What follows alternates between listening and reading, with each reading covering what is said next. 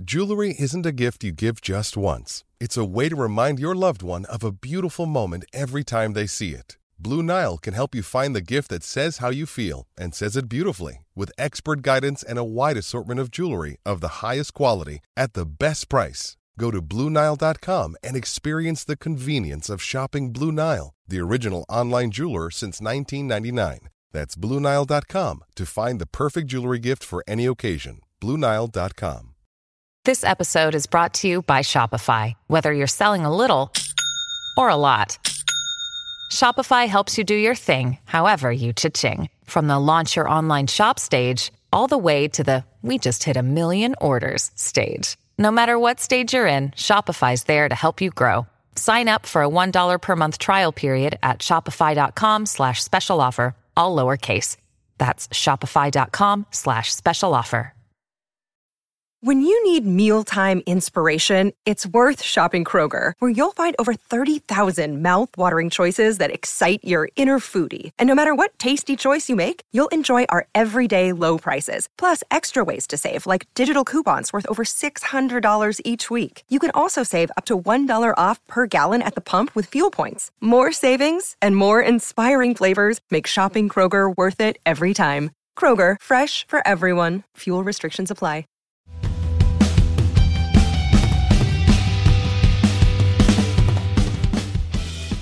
Hello and welcome to the Manchester is Red podcast. My name is Stephen Railston. We're recording this episode on a sunny Friday afternoon here in Manchester. I'm joined by my two colleagues, Samuel Luckhurst and Tyrone Marshall. And lads, it's the Ryder Cup this weekend.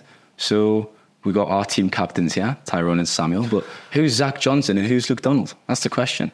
I wouldn't even want to. Ty's a golf fan, so he should answer that, shouldn't he? I think he's more of an authority on golf. Okay, fair enough, yeah. I mean, neither are great leaders, are they? Zach Johnson looks immensely boring. There was a great line in, I think it was Ollie Holt's piece on him this morning about a man who looks scared that he might say something interesting at any moment, and it summed it up perfectly. So yeah, if I had to choose one, I'd be Luke Donald. There was a clip of Luke Donald who was speaking Italian, which I was quite impressed. Yeah, Can either of you speak Italian, lads? No, but I saw that he's got some bromance with Michael Jordan as well, which was this was the most unlikely bromance I think I could have ever clapped eyes on, but. He's done well for himself. Well, I hope for some last dance mentions in this podcast. If either you can sneak that in for the next 45 minutes, I'll be impressed. Anyways, very comfortable win on Tuesday night, lads, in the Carabao Cup third round against Crystal Palace. You were both in the press box, obviously. Samuel, I'll start with you. It was probably the perfect night, really. I mean, players returning from injury, a very, very comfortable 3-0 win. I mean, Palace were really poor and they just didn't threaten at all. Struggled to get out of their own half. But on the flip side, United were brilliant and a very good win in the end. It was bliss for us because it was the easiest, most serene night that we've had for a long time covering United. And there's this misconception that we always want to see United do badly and this paranoid outlook on things. It's not the case at all. As I said, it was bliss to go to a game that was completely calm. You sensed it would be an easy night as well. Palace took a few hundred fans, I think it was, and normally they travel quite well. Understandable when they're back up in Manchester on Saturday for a bigger game. But I can't remember what the quote was from Hodgson pre-match, but they clearly saw that game as an inconvenience, and United treated it a lot more seriously. And as you say, in terms of a win, it was a resounding win. They played well. There were good individual performances. Players coming back from injury got minutes. Players came through the game unscathed as well. Mount coming off at half-time, that was pre-planned. There wasn't a single negative aspect about the result whatsoever. A few more goal scorers as well, getting their first goals of the season. And as we've said before, in terms of the League Cup, they do have to treat it seriously. I think we all sense that it wouldn't be rotation en masse from Ten Hag because he doesn't do that, although there's still some aspects of the team we thought maybe that was a slight risk. But the way Palace approached it really did play into their hands, and those who came back in fairness them, hit the ground running. I mean, I'm sure we'll get on to Mason Mount, but I thought he was probably the story of the night, even though he came off at half-time, so that did see the attention go elsewhere, I suppose, with Amrabat making his debut, and then he spoke after the game to Ty and Simon Peach as well, so there was always going to be a bit of fanfare around him. So, yeah, it's given the way this season has started, where there's always been an issue or there's been a bit of negativity about every result, whether they've won or lost, it was a real change of pace to actually write on a game where it was just purely positive. And as I said, it was a very calm evening as well. Was this the earliest you've ever filed a match report? It was one of the earliest, yeah. I think the earliest is probably still when they thrashed Tranmere 6-0 in the FA Cup. Although, that said, that was not great in terms of the press facilities that day. I was literally just sat in the stands, no power, and probably just trying to get the copy across before my laptop copped out. Well, it's now getting a bit colder, so when I go to Leeds Sports Village to watch in the 21s, the cold will bite in my fingers. I'm not looking forward to that. Always cold there. Yeah, it is, no matter what. Ty, we'll go on to Mason Mount then, as Samuel said. A fantastic performance. He came into the club from Chelsea, a number 10, an attacking midfielder. He's been brought to Old Trafford to play in a deeper role, a number 8 position. It's probably fair to say he struggled in the first 2 games against Wolves and Tottenham. Midfield looked a bit unbalanced, didn't it? He's obviously picked up an injury, but he made his return. And it was a stylish return, wasn't it? He looked really confident, switched the ball around really well. His pass to Palestri for that first goal was brilliant. So what did you make of his performance? Because it really felt like the night that Mason Mount finally arrived at the club, didn't it? Yeah, definitely. It was his best 45 minutes for United by a distance, including pre-season. I think he created, or was heavily involved in the creation of 4 decent chances in the first half. His work rate was excellent, as it always is.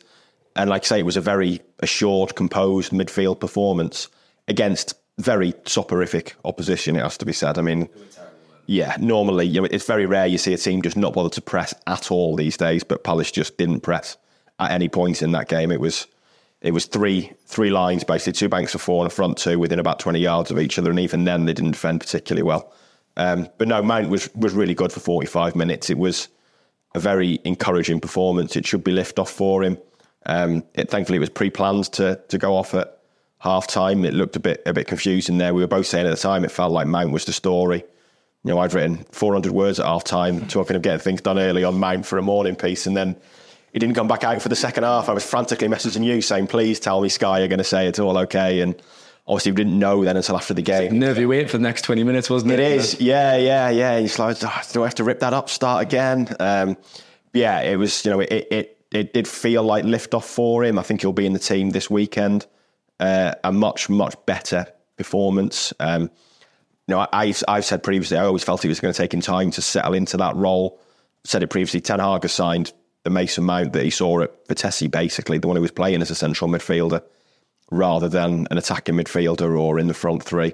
For Chelsea and England, so often he's played either very high up the pitch in attacking midfielder or on the wings. And Ten Hag wants the old version of Mason Mount. It's going to take a while to get that back, especially in a team that's not really been functioning, especially in midfield. But that, Tuesday night was definitely promising signs that he's on the right track and can do it eventually. New signings had a great impact. Mason Mount and Sophie Amrabat had a fantastic game of forward, Samuel. Strangely enough, though, when the team news came, he's a left back. I think we were all thinking, what's going on here? He obviously played down to Ten Hag at Utrecht, to be fair, but he is a defensive midfielder. That's where he usually plays. But he was fantastic, wasn't he, Samuel, in that position? He was obviously a versatile player. And I thought it was just interesting. Although he's playing left back, he's probably everywhere. At one point, he was out the south stand next to you guys in the press box making a tackle in the first half. Then he was back at left back. Then he was in midfield playing that inverted role. So it was a really impressive performance from Amrabat as well. Ten Hag said a couple of weeks ago that he could play wing back, he could play full back, and I think there was goalkeeper as well. Amrabat said Amrabat has volunteered to go in goal if they're in need of one. But I think it was the way he imposed himself on the game, that he's obviously a very physical player anyway, which I think stands him in good stead coming to the Premier League. But they were clearly continuing this strategy of trying to get a midfielder to go into midfield, and him and Dalot were taking it in turns. It was probably Dalot's best game all calendar year, I would say, as well. He did very well for the first goal, but it was the ideal setting to come in and make your full debut, because, as we just said, Palace tossed it off. Really, it will be a very different Palace, you'd imagine, on Saturday when they will have their players back in. I mean, Eze came on for the last stages of it and he looked very threatening. I mean, he's a really good player. He's a very exciting player to watch. He can make things happen. So it was the right game to ease a player into it. And that was maybe why I thought, certainly as far as the goalkeeping situation was concerned, it was strange that Onana didn't have a night off there, because they need to have a look at Bayindir before the Africa Cup of Nations in January, because between now and the end of the year, it's difficult to see where Onana comes out of the team. I mean, if you're going to play Onana against Palace in the third round, you're logically going to play him against Newcastle in the next round as well. But going back to Amrabat, it went according to plan. Giving him an hour, got a good ovation.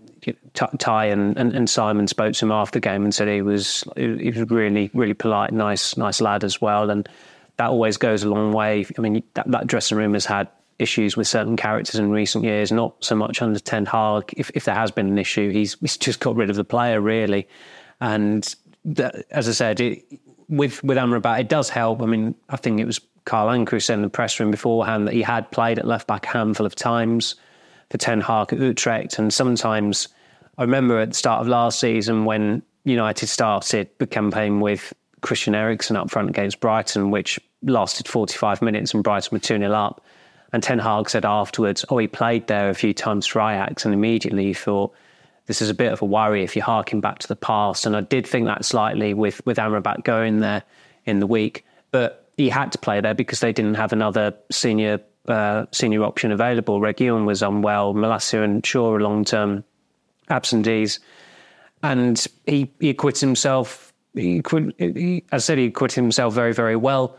All of the back four played pretty well. I mean, Maguire had a good night. Varane coasted through the game. So when all the players that you're playing with are playing well, and I noticed during one stoppage, Amrabat and Casemiro were having a chat, and that's been lacking a lot this season. It's felt to me, watching United, there hasn't been a lot of communication between the players, but against Burnley, they were communicating more, and I think Evans brought that to the team. And in the week, it seems, even without Evans starting, that culture was back there. It helped that there were senior players playing, but Amrabat is a senior player, what with being 27. I take it he speaks really good English, given that you're looking at the transcript in the week as well. So far, so good. But of course, it's a League Cup tie against a shadow team, really, who I would imagine will be a very different team this weekend, because United have not had it easy against Palace for quite some time in the league. Right, Tyrone, I'm led to believe you in the mix soon on Tuesday night, and after getting ignored by a player the other week who we did name him on this podcast. But we won't take offence by it, of course. It's part of the industry, yeah. That's the thing. But no, Amrabat and came and had a conversation with you after the game. So tell her a bit more about that, because you did a piece, but for the listeners who haven't read it, expand on what was said, because he came across quite well by all accounts. Yeah, he did. Yeah, very nice guy, very engaging with his answers. It was very late when we did it. It must have been about 11:15. Was told, I think he'd done Sky post-match, and then was told he was in the shower, which he's in for quite a while, which for someone with no hair, a remarkable cleanliness routine. And yeah, then he came out and we were in the tunnel rather than the mix zone, me and Simon Peach, and he did MUTV, and we kind of jumped on the back of that. MUTV was mostly post-match stuff. There was a little line about his injury and his fitness. Obviously, he came with some kind of unknown injury. They all seem to be unknown injuries at United these days, and he did say he's not 100% at the moment. Obviously, he was training on his own with Fiorentina as well for most of pre-season, but he looked pretty fit the other night. And then, came to us and some interesting stuff. Peachy asked him about his style and what it bring to United, and thought it was interesting that he, for a midfielder, he never once talked about like his passing range or creating goals, that sort of stuff. It was all like, I give my all for the team and all for the shirt. And but Ten Hag had called him a warrior pre-match when he picked him at left back, and it kind of chimed with that. And I think we did say, Eric had called you a warrior, and there was kind of like that little chuckle that suggested he'd heard it again. And when he was talking about playing left back, he said, "Yeah, the manager played me there at Utrecht 7 years ago, whenever it was."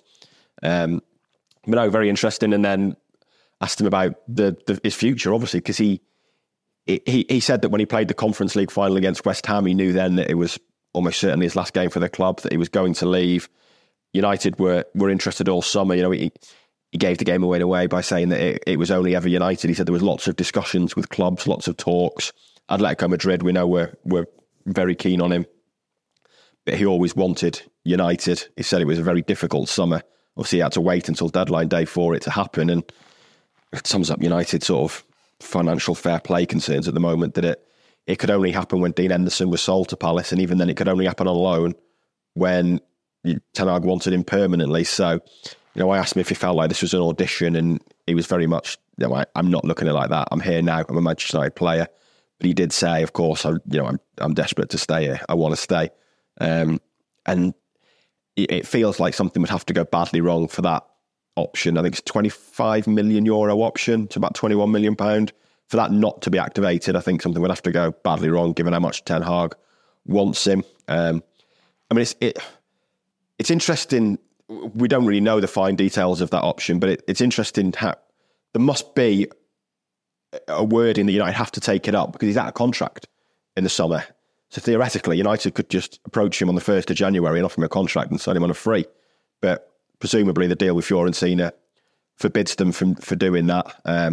Obviously, you could talk to other clubs from the 1st of January for free. So maybe United will activate that option in January, possibly. We want to keep an eye on, given his contract status. And that's what made it an unusual deal, that theoretically Fiorentina have got €10 million. But if he doesn't, if United don't keep him, that's all they're getting. And then he probably goes on a free somewhere else. So, it is an unusual deal, but he wasn't one of these where it's like kind of saying, "Oh, great to be here, but I'm still a Fiorentina player. We'll see what happens." It was very much like, "I want to stay here. I'm at United at the moment. I'm not looking too far into the future, but I want to stay." And yeah, he was very, good talker, engaging. We were told he was in a rush to go, which he would be at 11:15, but he has to go do his hair, doesn't he? Has to go do his hair, of course, yeah. But no, he was very, very engaging, very interesting. He did say at the end, I feel we can do something big this year once we've got a fully fit squad. So, yeah, he came across in that interview really well. I was impressed with what I heard. It says a lot about the club, though, that Amrabat was desperate to join, and he kind of talked about wanting since a kid to play for Manchester United, and it was a dream come true to play Old Trafford. Obviously, varying success, should we say, over the last 10 years at the club, but it's still got that appeal, doesn't it? And it says a lot about the project that Erik ten Hag's building, that he was so desperate to come and to sign. Yeah, it does, absolutely. And I think, he seems to really like Ten Hag. There seems to be a real sort of mutual attraction between the two. Amrabat, when they were at Utrecht, was like 19, 20 years old. So it was Ten Hag that gave him his chance in senior football, who played him at left back. And he's clearly, Ten Hag has clearly remembered what he can bring, and it was interesting. He described him as a warrior, and we saw the tackle. I did the Mix Zone quote, and I wrote a piece about him the next morning and said it in a way, the way he described himself, not mentioning any technical gifts or anything like that, but all about like heart on the sleeve, play for the badge. It's fitting for someone who, when you say his name, you say the name of a central midfielder, say the name of Sofyan Amrabat, and everyone goes, "Oh yeah, the tackle on Mbappe." He's remembered for the tackle. It's what you think of when you think of him, and that does kind of sum him up. And Ten Hag has tried to sign these players for United. There's a bit of that, or probably a lot of that, in Martinez, in Casemiro, in Antony, in another way, that kind of edge in his game, that little bit of nastiness, fieriness, and Amrabat's the same. And I think Ten Hag's tried to bring that. I think he sensed that maybe he took over a squad that was a bit soft, perhaps, and I think he sees Amrabat in that mould as well. So yeah, I think he will be a decent signing. But like you say, there is still that attraction, I think, for not for every player. There's an interesting case study now with, we were talking about this last week in Munich, that players like Haaland and Bellingham now, they don't need to play for Manchester United to become amongst the best players in the world, which they both are at the moment, probably in the top 5. Both could have signed for United as 18, 19-year-olds or younger, and didn't see the need to do it. And that's got to be a concern for United. If this was 15 years ago, Haaland and Bellingham would both have gone to United and thought, that's where I need to be. Now they don't need that anymore. They don't feel they need United, which is a concern. But there is still an attraction to players like Amrabat, who, we asked him once the microphones had been turned off, were a United fan growing up, and he basically said, "I don't really support anyone. I supported my brother's team." So big Watford fan. And so he's not someone who grew up supporting United like Rasmus Højlund did, but still sees it as a dream to play there. So it is still an attraction for for some players, but not all of them. And I guess that's what you're... His brother plays for AEK Athens now, actually, I think. Has he got a couple of brothers? He's just got the one? I don't know. And I think he's just got... Well... I followed his performance closely anyways against Brighton. It was interesting. He's got they look very, very similar. They do look very Could be similar. twins, couldn't they? Yeah, I think yeah. so. Anyways, we'll leave it there for part one. We'll be back in a moment for part two.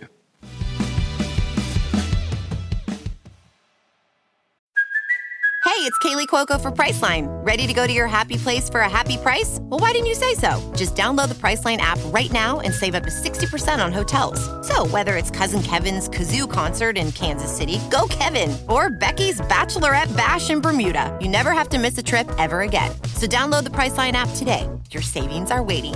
Go to your happy place for a happy price.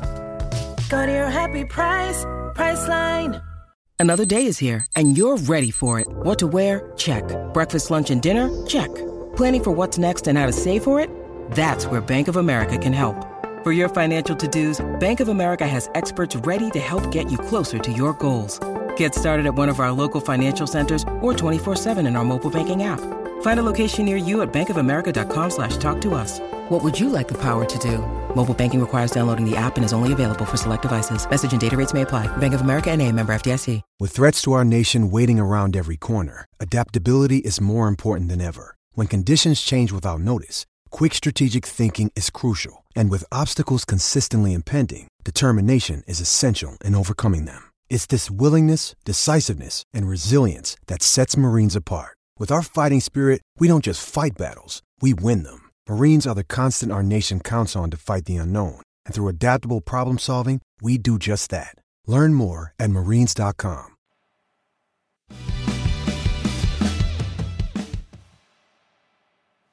Welcome back to part two of the Manchester is Red podcast. Now, we've just had some breaking news there following part one. So Samuel just had to nip out of the room there to type up a line because Antony is returning to training. There has been a decision made following allegations of abuse, which he denied. So I'll just read the official statement from the club here before we get into it a bit more. Since allegations were first made in June, Antony's cooperated with the police inquiries in both Brazil and the UK, and he continues to do so. As Antony's employer, Manchester United, has decided that he will resume training at Carrington and he will be available for selection while police inquiries proceed. This will be kept under review pending further developments in the case. As a club, we condemn acts of violence and abuse. We recognise the importance of safeguarding all of those involved in this situation and acknowledge the impact these allegations have on survivors of abuse.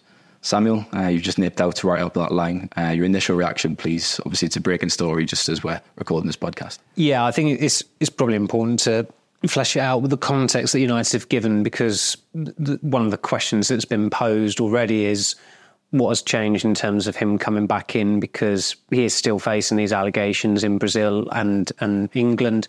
From United's perspective, he's voluntarily cooperated with the investigation. He was driven to a police station in Cheshire yesterday, I think, for an appointment at about 4 p.m.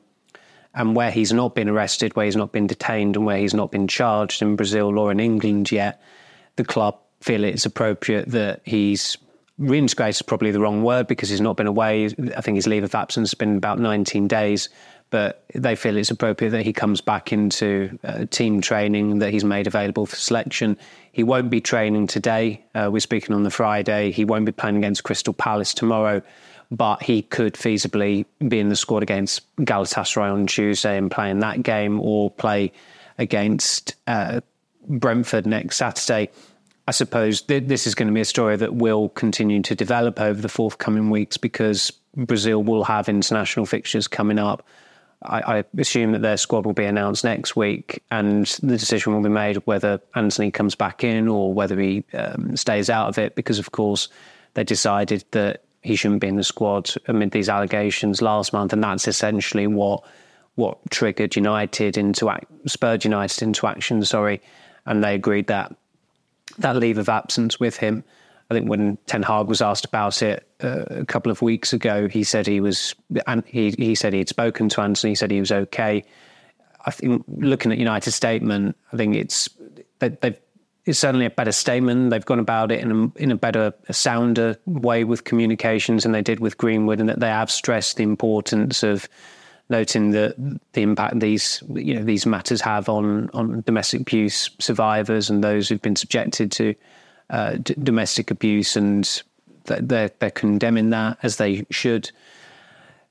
So I can see where they're coming from, but I also know that there are going to be a lot of people who will be unhappy about it because he is facing these allegations. He's, as you said, he's denied any wrongdoing. There have been some other women who've come forward alleging abuse by Antony, and he denies those accusations as well.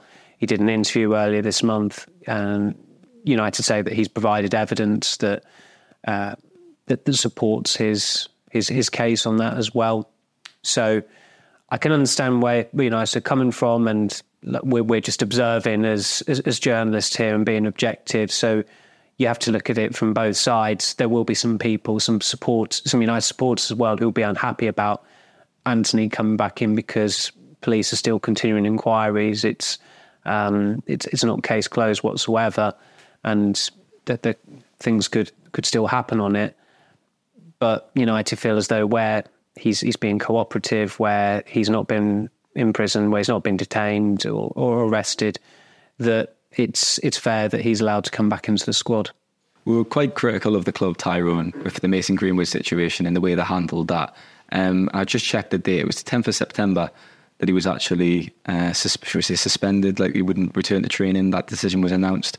But it seems that they've handled this issue with a bit more, they took it a bit more seriously, haven't they? And I think the club, that's what they wanted to get across anyways a few weeks ago. And now he's going to return back to training, obviously not today, possibly Monday, Samuel said. But it does seem like they are handling it a bit better this time. Yeah, I think they've got this one pretty much right. I mean, it was a difficult one for them because of the way they handled the Mason Greenwood situation, and this coming 2 weeks after it. And you mentioned suspended there. I think United were keen to point out at the time he wasn't suspended. It was I think they called it a leave of absence. And it is a difficult one because, as they say, he's not been arrested, he's not been charged. The authorities in Brazil said he could leave the country. Earlier in the week, he attended this long interview with GMP on Thursday and wasn't detained or arrested, hasn't been charged with anything. So, I think this is probably the right outcome. Otherwise, you kind of reach that point of, he's suspended until what? Because there might never be an arrest or charges.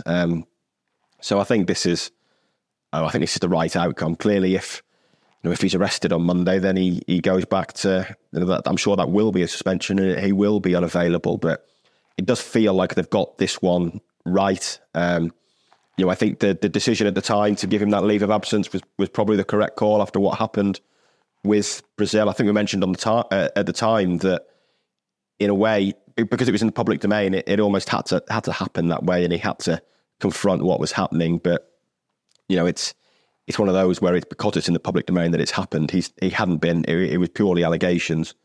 There's other footballers who face allegations and arrested who aren't in the public domain who carry on playing. So another difficult one for United to handle. I think they've definitely handled this one a lot better. The statement they've released today makes sense. I think it's the right decision. I think for Antony and morally, and like we say, I think they will get criticism. They'll get criticism on the back of what they did with Greenwood, but he hasn't been arrested or charged, and until that changes, I think this is probably the right call. There is. I mean, Mason Greenwood was arrested hours after and was charged, that material was posted. So it was.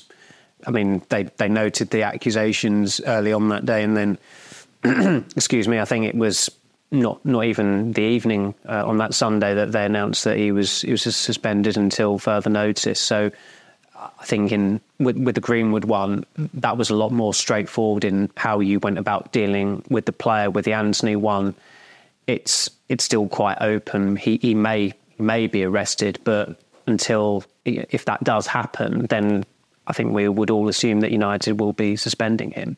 I mean, they did the right thing when Greenwood was arrested. It was the aftermath with Greenwood that they got wrong. They did the right thing when they suspended him immediately. And like I say, I'm sure if Antony is arrested after any of these allegations, I'm sure he will be suspended. But at the moment, he hasn't been. He has cooperated fully. So, I think this is probably at the moment the right outcome. But It's always subject to change. I feel like I've read out more statements on this podcast than I've had hot dinners in the last 2 months or so. But that's my point. I mean, obviously, Antony's always protested his innocence, maintained his innocence, and denied the allegations. But we don't really want these stories to, guys. I mean, especially associated with such a brand like Manchester United, its history and how the club itself and how proud supporters are.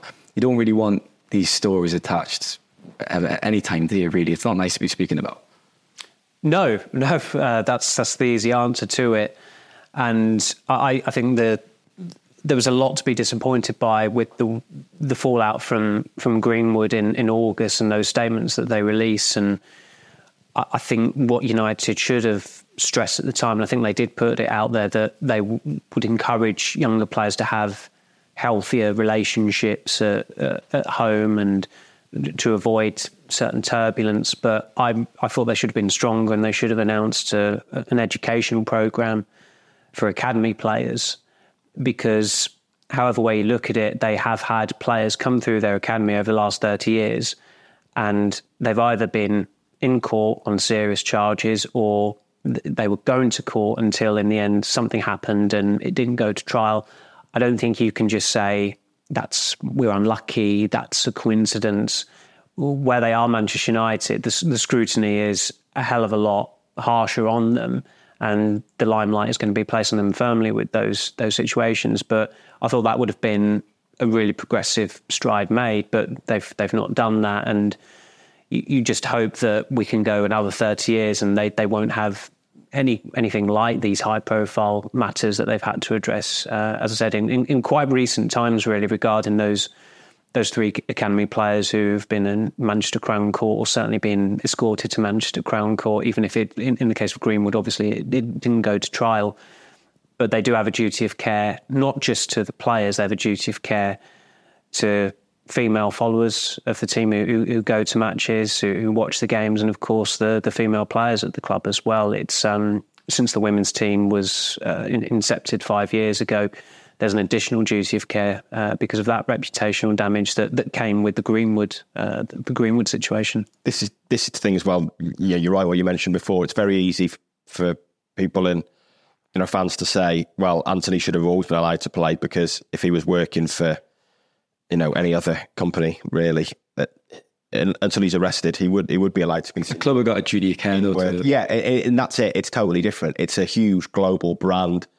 Whatever, they have to be seen to be doing the right thing. They have to set an example to those supporters, to the people who look up to them. So it is totally different from being in an industry without those eyes on it, where Antony would have continued working through this, and until he's arrested, he wouldn't have been given this leave of absence or told to stay away from the ground, turning around and we're going to look at it. But it's different when it's a football club, especially one like Manchester United, who have to get these judgment calls right to set that example to their fans and followers. A colleague of ours, when Greenwood was arrested, I think he said it was his son's 7th birthday that day, coincidentally, and his son is asking, because he's a United mad kid, what's going on with Mason, and how do you go about telling your lads what the situation is? It's not a conversation you want to be having with your child. And it's the kind of anecdote that really should have been relayed to the powers that be at the club, and that's why you can't have that player playing for Manchester United again. They should have made a moral decision with Mason Greenwood, and I mean, they really did botch it. They made a mess of it, even if they did eventually make the right decision. We'll move on then. Jadon Sancho and having an outburst on social media seems a bit more trivial, but it's a matter that's rumbling on as well still, and it just seems sensible to put it in this segment, because it's coming up to 4 weeks, Tyrone, on Sunday, that he wrote that post on Twitter after the Arsenal game. Obviously, Ten Hag came out and said he hasn't been selected because of his training performances. Sancho said, basically, do not listen to my manager, he's talking a lot of nonsense. He had the tweet pinned. He eventually took it down later that week, but we're still in this situation. There's no end in sight as of now. But surely, Tyrone, it can't go on for much longer, because you've got a player here that's just kind of sitting around and training separately. And that surely can't continue. It's not healthy, is it? I don't see a resolution at the moment, really. I mean, we were told on Tuesday that, something I said, there's an easy way back, I think was the word used. Say sorry. Sancho apologised. And I'd still not let him play again. But if he wanted to apologise, he would have done it now. Like I say, it's 4 weeks. It must be 2 weeks since he was told to train on his own. He's not apologised. If he felt he needed to apologise or wanted to apologise, he would have done it by now. You know, everything you're seeing from him suggests that he doesn't think he needs to apologise or doesn't want to apologise. I can't see Ten Hag backing down. I mean, you know, it's only a couple of press conferences ago when Ten Hag said he was brought in to set some standards and sort out this no good culture. And if he now backs down and says to Sancho, all right, you've not apologised, but don't do it again, and lets him back in, that erodes his authority. So it was the quote you mentioned in the podcast thing while I was off. In the book about I will forgive, but I will not forget. And he's got that tattooed on his arm, apparently. You can imagine he has, and you can see it now that he's. I don't. Everything we know of him and our dealings with him, I don't get the impression that if he set his store out that the only way you're coming back is if you apologise. I don't see how we can allow any other outcome. Exactly. I mean, the issue is, I kind of wrote this the other day, that essentially United have brought Ten Hag in, right, get some discipline in this squad, set some standards. Now it's like, right, okay, thanks for that, but this is going to cost us like 50 million quid. Because like you say, if this is still a situation on the 1st of January and he's not apologised and he's still training on his own, he's got to go. And United cannot drive any kind of deal when it's clear that he's not going to play for the club. So, you know, that desire to set standards, and I don't for 1 minute think Ten Hag will care if he's sold and what fee he's sold for. But when United are so, I was going to say financially stricken, but it's such a balancing act with FFP. We were talking about it with Amrabat before, and they can only sign him on loan when they sold Dean Henderson. To lose a player that they signed for 73 million for, I mean, we're guessing, but what, 20 million maybe in January if he goes? Maybe less than that, given the situation, if he's not reintegrated by then. You know, it is. And even then, it's a risk for any new club. I mean, you are taking a punt to some extent, but not so much from Sancho at all over the last 2 years. Well, he's not the same player as he was at Dortmund. On and off the pitch, it's clearly a risk for any club. And there's no way United can say, United can't engineer a bidding war, because any elite club worth their salt will not be going near him.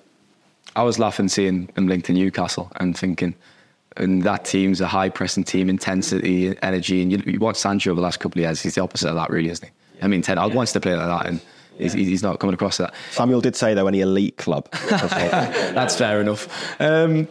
Why then? Why is he not apologising? We sat on this podcast a few weeks ago and we said, look, the mature thing to do, swallow your pride. Is it simply an ego thing, Samuel, do you think? And I know that's ironic because, don't get us wrong, journalism, there's egos. In football, there's definitely egos. But do you think it's Sancho's pride that he doesn't want to? Do you think he just thinks, no, do you know what? I'm within my right. I'm not backing down. Is it a simple case of that? I'd rather know rather than speculate, because he did eventually delete the post, which is not exactly a contrite act, but it's a step before it, I suppose. There's some lingering regret about it, I suppose, that you could look at. But he's not arriving at the same time as the squad at Carrington. He is going to Carrington still, but he is turning up at a different time. I think there was a picture of him with a kid the other day outside the training ground, and he's always been really good with supporters, apparently, who turn up and would like an autograph, would like a picture with him. But that's one side of it. That's the good kid, in the words of someone quite high up at the club, who they'd encountered during their time working with him and dealing with him.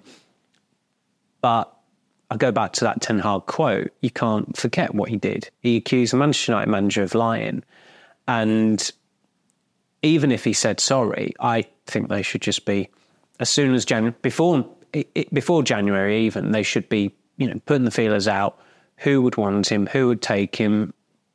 I think that shifting him permanently is going to be difficult. So is there a club out there that, I mean, you're looking at possibly a team in the Premier League who need a bit of inspiration. Not even that. I mean, they need a bit of inspiration to get to survive, and need a bit of a maverick coming in who could catch fire and be brilliant for them, and they cover his his wages on a loan arrangement for the remainder of the season. You're looking at something like that, and then maybe his reputation repairs, and then they can sell him for a reasonable fee in the summer. They're not going to sell him for a good fee if they ever do. But I think that there has to be a principle there that where he has accused the Manchester United manager of lying, you cannot get away with that. And Sir Alex Ferguson turfed out a lot of much better players at United who did considerably less, really, who had barely even transgressed, and they were shown the door. Generations change, but they've got to be core principles that are maintained, and you cannot get away with saying the Manchester United manager has lied, especially when it had been established that his training form had contributed to him not playing for England for a certain period of time. It's not a coincidence. And as you said a couple of weeks ago, he'd used the word scapegoat in a statement when there was an issue at Dortmund about his timekeeping. So he's got to look in the mirror and decide, does he want to be a serious footballer, or does he just want to toss it all off and end up in Saudi Arabia and essentially retire at a very, very premature age? Could play FIFA quite late in Saudi Arabia, though. I'm not sure I'd mind. He has a lot of time to play FIFA in Saudi Arabia. Here's a question for you. Who's got the biggest ego in football right now as an active player? It's Ronaldo. Exactly. And what did he do after 2 days? He apologised to Ten Hag. If Ronaldo can apologise... Did he apologise? Well, I don't think he was welcomed back into the squad, and surely he had to apologise to some extent. It was a mealy-mouthed statement that had been curated by a dodgy PR advisor. Would that not have been good enough for Sancho? But didn't he say something like, sometimes emotions get the better of us, or it was something tantamount to that, and he still cleared off. Well, it was just over 2 weeks later, he was having his ego massaged by Piers Morgan, saying he had no respect for the Man United man. That's true. Yeah, fair enough. I mean, have United really missed Sancho? I mean, I know the answer to this, to be fair, across the last few weeks, Tyrone. As I've said, he's been very underwhelming. We don't really know which... Did you say they've missed him? Have they missed him? And I said, I think I already know the answer to that question. I mean, like I said, we've never really used position. We've talked about Lems on this podcast. We're really trying to kind of become a bit of a conundrum, didn't he? Which was frustrating. But like I said, they've not really missed him out, but that's the thing. Well, no, even off the bench. They've not missed him for a long time because he's not played well for a long time. I mean, it sums it up in a way that really he should have seen what happened in that international break with Antony and just thought, right, this is my chance here. Green was gone. Antony's out of the picture all of a sudden. Even if you do what you do as a kid and you go up to Ten Hag and you say sorry with your fingers behind your back or something, just say it and get back in the picture and think, this is my chance to turn it around. I could get a run of games on the right here. All right, I'd rather play on the left, but I do know what I'm doing on the right. And instead, he's just seen it as like, no, I'm refusing to apologise. And Samuel's right. It'd be great to hear from him at some point, and I'm sure we will do eventually. And I'm sure it'll be explosive from his point of view, anyway, in the way he feels he's been treated. But like you say, they've not missed him, and we only really go on Ten Hag's word for training performances, but it won't be surprised because his playing performances have been pretty wretched since he moved as well. You can count on definitely two hands, maybe one hand, the amount of good games or really good games he's had for United. He doesn't influence games, and my memory's terrible. Samuel probably could. But. It was under, as I said, it was under Rangnick when he came back in February 22 and going into March a little bit. So you're talking about 6 weeks of consistently good performances in just over 2 years. And he did okay a couple of times when he came back from his break with Ten Hag last season.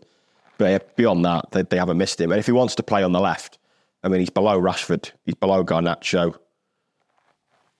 So that's great. That's the great thing about United's due diligence. Like the recruitment department say, "Oh, sign that guy for the right," and everyone. I mean, I don't think any of us are religious watchers of the Bundesliga, but we all knew that. Massive Wolfsburg fan. You still live a student lifestyle, I suppose, Stephen.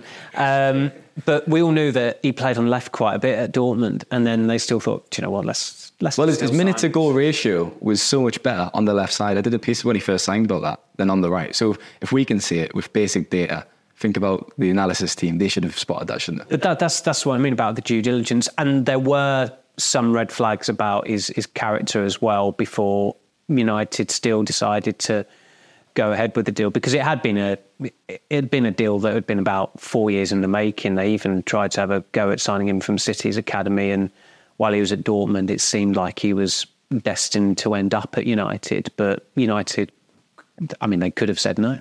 It feels like he needs better advice or someone to kind of, grip hold of him and turn this around. You mentioned that's twice now he's accused clubs or managers of scapegoating him. The absence last year. Rubbed Guardiola up the wrong way as well. The Guardiola issue, this is becoming... He stopped turning up for training under Guardiola, didn't he? When he was 17. Yeah. There's clearly, I don't want to say some kind of issues. We don't know what is driving this, whether it is ego, whether it's insecurity or something like that. We just don't know. So describing me, yeah. That definitely is describing you. But it feels like, he needs someone to give him better advice, or someone just to help him find a way through this, because we know he's a fantastic footballer, but he is, for whatever reason, he's shooting himself in the foot at the moment and doing it fairly regularly. And said previously, England would have to have 8 wingers injured for Sancho to have any chance of getting in the squad at the moment, probably more than that. But there is a good player in there. And we talk of, where would he go? Nottingham Forest with Steve Cooper is probably an obvious candidate. He managed him in the under-17s. I think Cooper's got a really good relationship with all of that squad. He seems to be. They had an embrace, didn't they, after he came back last season in the League Cup game. It was. And Cooper went up to him at the final whistle and found him. And from what you hear of Steve Cooper, it sounds like he was really good in that England under-17 role. He's still, quite close to Phil Foden. You always see them embrace after games. So maybe he could get the best out of him and get his career back on track. But it feels that's what it needs. I could see him linking up well with Gibbs White, the way he plays, little passes, entry around the box and that kind of play. You could see him doing well there. They had a good thing going there with Brennan Johnson on the other side, and is it Awani? I think I might have mispronounced him, but he's been doing very well as well. And you thought with those three together, they looked quite comfortable staying up the season. But then, of course, Johnson's been sold to Tottenham, and I know Elanga has done okay there so far. Scored a very good goal against Chelsea. But if you've got Sancho and Gibbs White as your two forwards behind your front man, I think that's something that certainly, Forest fans got giddy about Jesse Lingard signing for them last year. So there's form there. They'll take a United reject. So I think there was a photo of Sancho and Lingard spending time together recently, actually, in, I believe, Sancho's car on Instagram. I'm not sure that Lingard's the best person to be spending all your time around with, but... he's going to Saudi Arabia. Well, he's in Saudi Arabia, isn't he? Come to Saudi with me, Jaden, is what he's saying, basically. Anyways, Sancho will continue to be on the naughty step for now. We'll be back in a moment for part 3.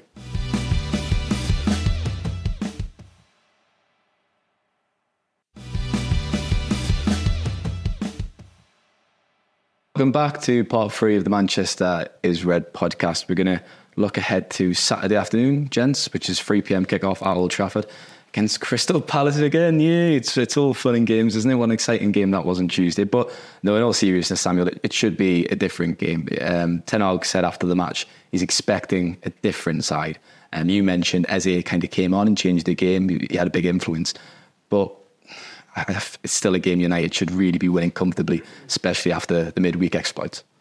Well, Johnson will start in goal. You'd think Mark Guehi, Joachim Andersen, who pretty good defensive partnership for Palace. Coincidentally, I think tomorrow it's 6 years since United last beat Palace, last had their easiest win against Palace. They thumped them 4-0, and that was during the start of the season where Frankton Boyle got sacked, and I think Hodgson was about 2 weeks in, but Hodgson has overseen a really such an improvement from Palace that I think their last 5 league games at Old Trafford, they've won 2 and drawn 1. United don't have it easy against them, whether it's at Selhurst or at Old Trafford anymore. The 2 games last season, which were quite held within about a 2-week gap, I think it was, because the away game was rearranged due to the Queen's death. They were really tight. Palace got a late goal to get a draw at Selhurst, and United were clinging on with 10 men at Old Trafford. So I could see it panning out similarly as well tomorrow. And even though United are starting to get a bit of momentum, they've got to use these bank of games not just to win all the games because they've got so many home games, but also, and there were signs of it in the week, of re-implementing the style that Ten Hag wants them to play. Because against Burnley, they won with Burnley having just over 60%. Which, by the way, I predicted that I think, were you on the preview podcast, Ty? It was definitely me and you, Samuel. I said, I expected Burnley to have the bulk of the ball, actually. It's why you come and listen to this podcast, isn't it, Sam? That exact reason. Great football in mind. I suppose the dilemma going into it is, what do you do with that front six? Because Mejbri came off early in the week. I think 5 of that front six picks itself, but it's a case of, do you continue with Fernandes on the right and Mejbri behind Højlund, or do you actually move Mount to the right? I think moving Mount to the right after his performance in the week would be a stretch. But if Reguilón is fit, Reguilón has to play at left back. So it could be that Amrabat, as well as he did in the week, he starts on the bench, just because that's the way the form is going at the moment. And you want a specialist left back playing at left back. But if he decides to start Amrabat in midfield, he's going to be with Casemiro. And do you start Mount on the bench again? That would feel strange. He played 45 minutes in the week. You'd think that he's going to start with a view of him to completing 90 minutes or close to 90 minutes in the league game, because he's getting up to speed. So that's the one point of fascination, because as well as Mount and Amrabat both did in the week, it's provided that Reguilón is not fit, I think it would be a surprise if both of them were to start. And Reguilón only missed the game in the week because he's unwell. He's had ample time to recover, where they've played on Tuesday and had a 4-day break. Sorry, a 4-day gap between the games. So yeah, it's still a game United should be winning, but Palace, although you think Crystal Palace at home, that should be relatively straightforward, it hasn't been in recent years. It's always a very tight one, and Palace have had a couple of good wins at Old Trafford as well. Samuel must have read my mind, because I was coming on to you, Tyrone, to ask you about this midfield. Suddenly a dilemma, really.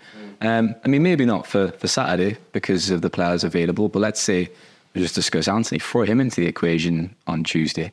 Ten Hag loves to start Antony regardless of his form. So let's say Antony starts.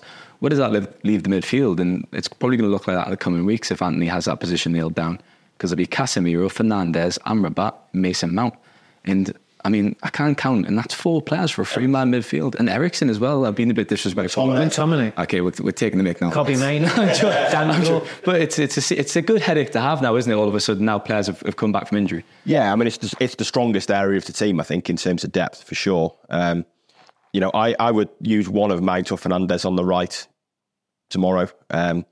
Even if they were interchanging and swapping that role between the 10 and the right, I think it makes sense to get them in there. I think I've not seen Pellistri really influence games from the start. Garnacho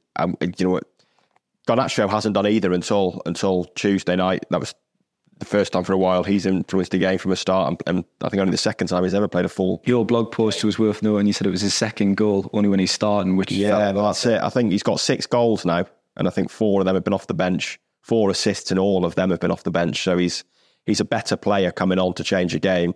And if you start Rashford and Garnacho, you then haven't got a winger to come on really and change the game. So I would look to use one of Fernandes and Mount, I think, especially while you've got these options in midfield. And with Antony coming back now, like I say, who wouldn't really bother me. I think even they could even, like I say, swap and interchange a bit. I mean, Fernandes did all right when he played on the right last season, to be fair. Mount, he does traditionally as well. He does, yeah. He's got a decent record there. Mason Mount, one of Mount's best runs of form at Chelsea under Tuchel, I think, came playing on the right. So they can both do it. And I think I think that's probably the solution tomorrow. But yeah, going forward, there's options in that midfield. I think he played, one of our colleagues was saying, I think he played Amrabat in the second season at Utrecht in a diamond midfield. And obviously that's something we saw. That's got to be Carl who said Brighton, that. It was, I think. That was a Carl. I've not looked it up since. I was going to do a piece on it, but I've not looked it up since. And with Antony coming back, he probably won't revert to that now, because like you say, he likes Antony playing. You could use that diamond with Rashford and Højlund through the middle. And if you had Mount and Amrabat either side, I mean, they've both got the work rate to kind of play as central midfielders covering wide, but probably something we won't see now. But yeah, for Saturday, I would go with the 4-3-3 and use one of Mount and Fernandes on the right. And even after saying that, I feel like I've been very harsh, because I've just omitted Hannibal from the conversation. Started against Burnley, started in midweek. Who I could see starting tomorrow. Well, there you go. And what have you thought about him, Samuel? Because although, I mean, you can kind of watch him and think, what does he do? But then you look at the running stats and you look at the intensity he gives the team and the energy. And this is a team that still gets accused of not being able to run and not running. So I think it's a huge asset, really, isn't it, to the team? And he kind of sets that tempo. There was a few clips of him sprinting back and getting back to win balls, and Ten Hag loves that. We know he does. So do you think he'll start tomorrow? Do you think he'll retain his position? I think there's a good chance of that still happening. And I mean, he did come off early in the week as well, and there'll have been a combination of where he has expended so much energy across the best part of 180 minutes, where he started the last two games, and he did see out the game against Burnley. But also you do wonder whether Ten Hag had a mind on this weekend's game. I think Amrabat coming off after an hour was very much, that's a player who's not had a lot of competitive football recently and has been carrying an injury and has only just come back recently. But with Mejbri, I think he's got to start doing it with the ball. That was a thing that has stood out in these two games. I think, in fairness, at Burnley, his performance was bookended by two passes for Rashford getting into shooting opportunities. But in between, there wasn't a lot of productivity when he was on the ball. But you still look at his stats, and I mean, people can look at stats and say, "Oh, he was amazing." We love stats, though. But it was. He's had two decent, 6 out of 10, worthy 6 out of 10 performances where he's not done a lot right, he's not done a lot wrong, but his presence has certainly been justified, and especially with Burnley, and they've got players who want to play out from the back. If you've got two 20-year-olds who are very energetic, very eager to impress, and also do press, it was a worthy tactic, and it certainly worked because Burnley didn't get a lot of joy doing that against United. And with Palace, it will be different. I mean, Roy Hodgson, it must be about best part of 40 years older than Vincent Kompany, but what he's done at Palace has worked to the extent that they brought him back last season. They've stuck with him this season. So I would like to see him start, just to give him another opportunity to try and cut it in terms of creating opportunities and doing more on the ball, because there are still times, and it was apparent in the week, Ten Hag spoke to him at length a few times in the first half, where you can still see some teething issues there, where he is still, although he's 20, as far as a first teamer or playing first team football at United goes, he's still quite raw, and there is still a lot of catching up to do there, particularly where he's on loan last season. But he is getting there, and he's certainly a worthy squad addition, and more worthy number 10 than Donny van der Beek. I mean, when we were at Turf Moor last week and the players would come around the corner, when Van der Beek actually came through the door, I actually did say, Jesus Christ. I was so... No, Donny. Using the Lord's name in vain, Samuel. How dare you? I was that stunned by his presence at Turf Moor, and I would imagine, given the players available tomorrow, he will not be on the bench. I interviewed Birmingham's assistant manager last week for a feature to come out tomorrow morning. He used the words aggressive pressure when talking about Hannibal. And I think that's what he gives the side, doesn't he? From the front, a lot of aggressive pressure. Samuel mentioned there, him and Højlund, you could see being a really good combination actually for pressing. Ten Hag discussed that, didn't he, after the game? He said them two together, the pressing was fantastic. Yeah.